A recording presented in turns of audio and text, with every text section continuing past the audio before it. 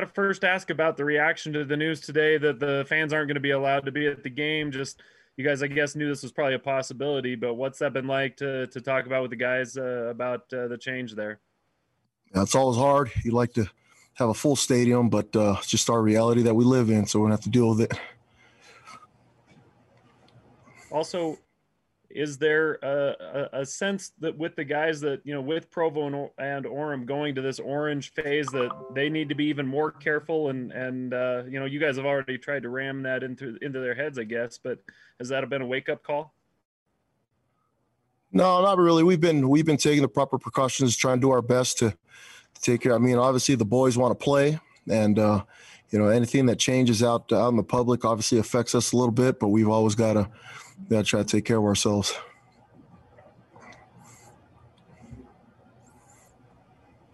Coach, what is the biggest issue or the thing you've got to deal with the most when you face an offense like this that wants to move as quickly as they do from snap to snap? What adjustments do you have to make with that?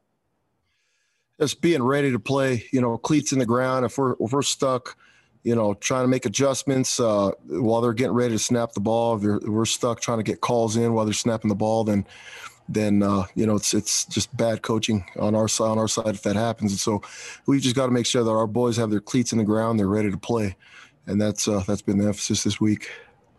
Does it change anything in terms of substitutions? Do you maybe not do as many substitutions, or does it play into any of that type of thinking as well? Yeah, for sure. Too, when you play teams like this, you've got to make sure that I'm sure you guys saw Middle Tennessee. They ended up getting caught in a substitution and they got a pick six. And so there are certain times that you've got to sub, and so our boys have got to be ready to play longer snaps. We normally look to substitute D linemen because D linemen substitute the most, somewhere between 5, 6, 7 plays. And with these type of teams, we're really looking for the first opportunity, and that's deep incomplete passes, tackles by our sideline, tackles by their sideline, or when they sub. And so within those parameters, we'll try to sub and keep our guys fresh, but our guys have to be ready to play 10, 12, 13 snaps, depending on how long they go. And if we don't have those opportunities, we just got to be ready to get our cleats in the ground and be ready to play ball. Let's go Sean, Jay, then Brandon. Yeah, Coach, speaking of being ready to play, you guys are obviously lining up against an unknown team and mostly an unknown offense, but the guy leading that offense, Ryan Pugh, is pretty well known to you guys. What do you remember about Coach Pugh, and does he seem a little bit different at all in the last couple of years now that he's a full-time OC, and just kind of what you've been able to see on film and that sort of stuff? There's Coach Pugh. I've always enjoyed being around when he was here. Stay in contact with him and limited contact with him, especially on game week, and have the utmost respect for him and know that he's going to have those boys ready. And obviously we're coming in right now off of a big win and having a little bit more attention nationally. And so we're, to them, it's a big game, obviously, and we've got to make sure that our boys are ready. But I know that he's a coach that'll have his boys ready for the challenge, and we've got to be ready as well because we know that these guys will play hard. Hey, Coach, 6,000 fans can still make quite a bit of noise. Does it take away from your home field advantage by not having a crowd, particularly on defense? For sure. For sure. We'd love to have any amount of people there, even if it's just families. The players for sure. That's probably one of the things that's hurting them the most is a lot of them had families that were planning on coming. But I think any fans that you have that are making noise, it contributes, to the momentum and the way that things go. And so it's definitely going to affect that aspect. But, as we go in and prepping the boys, they're not going to have fans. We're not going to have fans. It's going to be really same thing as Navy. We just got to make sure that we have our guys on the sideline geeked up, ready to cheer on our teammates. And if they're guys that don't take any snaps, that they're bringing something to the table as far as value, whether it's bringing juice or energy and just being there as part of the cheering squad. Coach, along with all the restrictions brought about by COVID-19 has been recruiting restrictions and specifically the dead period being extended till the end of the year. Can you speak to maybe what challenges that presents for you guys as a coaching staff and maybe challenges that are unique to BYU in that regard?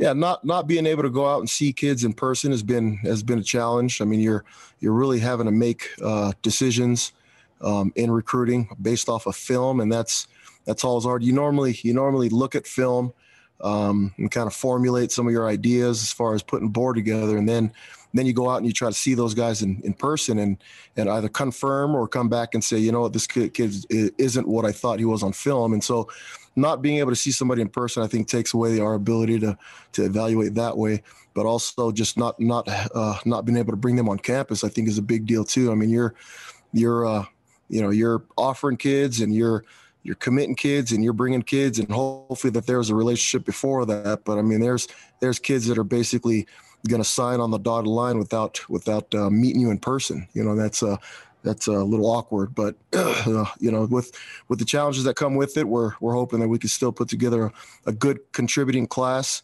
and you know, keep things moving the way that they need to be. Let's go Jake, Jared, and Mitch.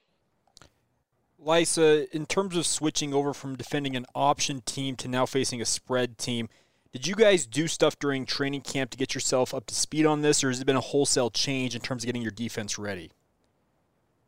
When we were getting ready for the option team, I mean, a big majority of our focus was on that, but we wanted to try to get you know, segments of practice where we still got a lot of crossover with our offense, so we can play traditional defense. And so the coverage piece of it is really the big challenge. When we go into a Navy game, the coverages are completely different and a little bit more aggressive. And so, you know, that has been the focus as we got ready for Navy, was getting a little bit of teaching going on with just traditional football. And then as we pass Navy and get ready for this game, we were able to, you know, just keep some kind of semblance of playing some regular football in order for us to prepare and not be too far behind.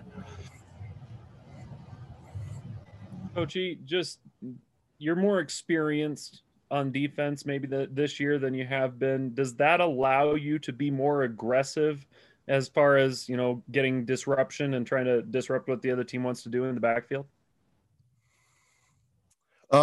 You know, I think you know, I've been asked this question a bunch just through the years as far as just aggression, all that. And I see the game differently as far as what aggression is.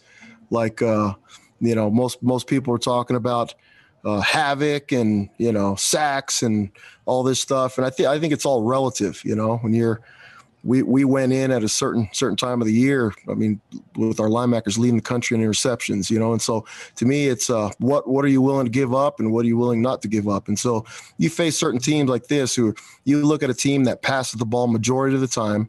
You know, they run the ball, but they're more committed to the pass. Then they don't hold on to the ball very long. You know, there are certain things that you look at, like do I want to bring 4 or 5 guys if majority of the time they're not going to get home, or do I want to just maybe send 2 or 3 and send more, you know, dedicate more guys to coverage? I think there's a back and forth there. There's a time to speed things up as far as what the quarterback sees. There's a time to basically have the quarterback hold the ball and just try to scramble, which is sometimes when you're facing teams like this, you get frustrated when you're trying to blitz or send more than 4 guys and the ball's just out and those guys aren't able to get to the quarterback. And these guys know what they're doing. They're smart.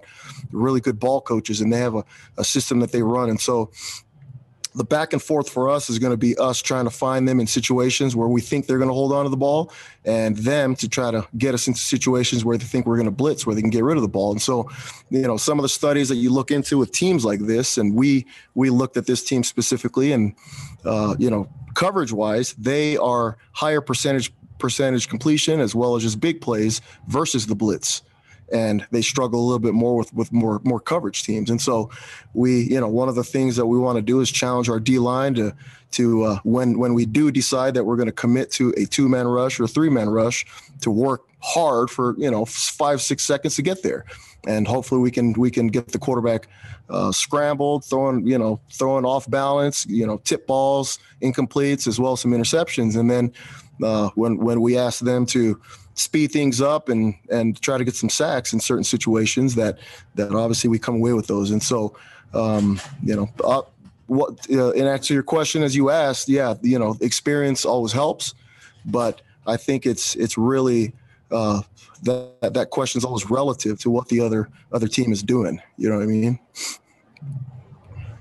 Ilaisa, I know that personnel status is kind of a day-by-day thing with COVID-19 and contact tracing, but three guys in particular that were absent from the Navy game, just kind of want to maybe get a check-in on their staff, if you expect them to maybe be available and dressed this week. Atunaisa Mahe, Chris Wilcox, D'Angelo Mandel. Are those guys, as of today, are you expecting them to be available to play this Saturday? Yeah, I think most of the injury stuff is just gonna have to go through Kalani. It's changing every day with this whole COVID thing, and he'd be the proper guy to answer any of those questions. Okay, and then one more question from me. Do you just feel like that Navy game, I know it's a long time ago already, but was that the best defensive performance one of your defenses has had since you've been here at BYU, dating back to 2016? We're certainly excited about it for sure.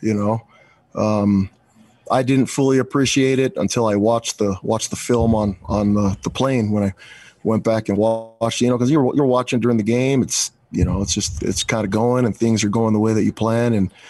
But you turn on the film, look a little bit more closely, and you see the physicality of what was displayed on the field, and you have a deeper appreciation for what the players did and went through. And it goes a long way when your offense is scoring like that too. The defense gets geeked up a little bit more, and it almost seems like psychologically there's more of a reason to sacrifice your body in the way that a lot of these kids did, because it was really, really physical game on film.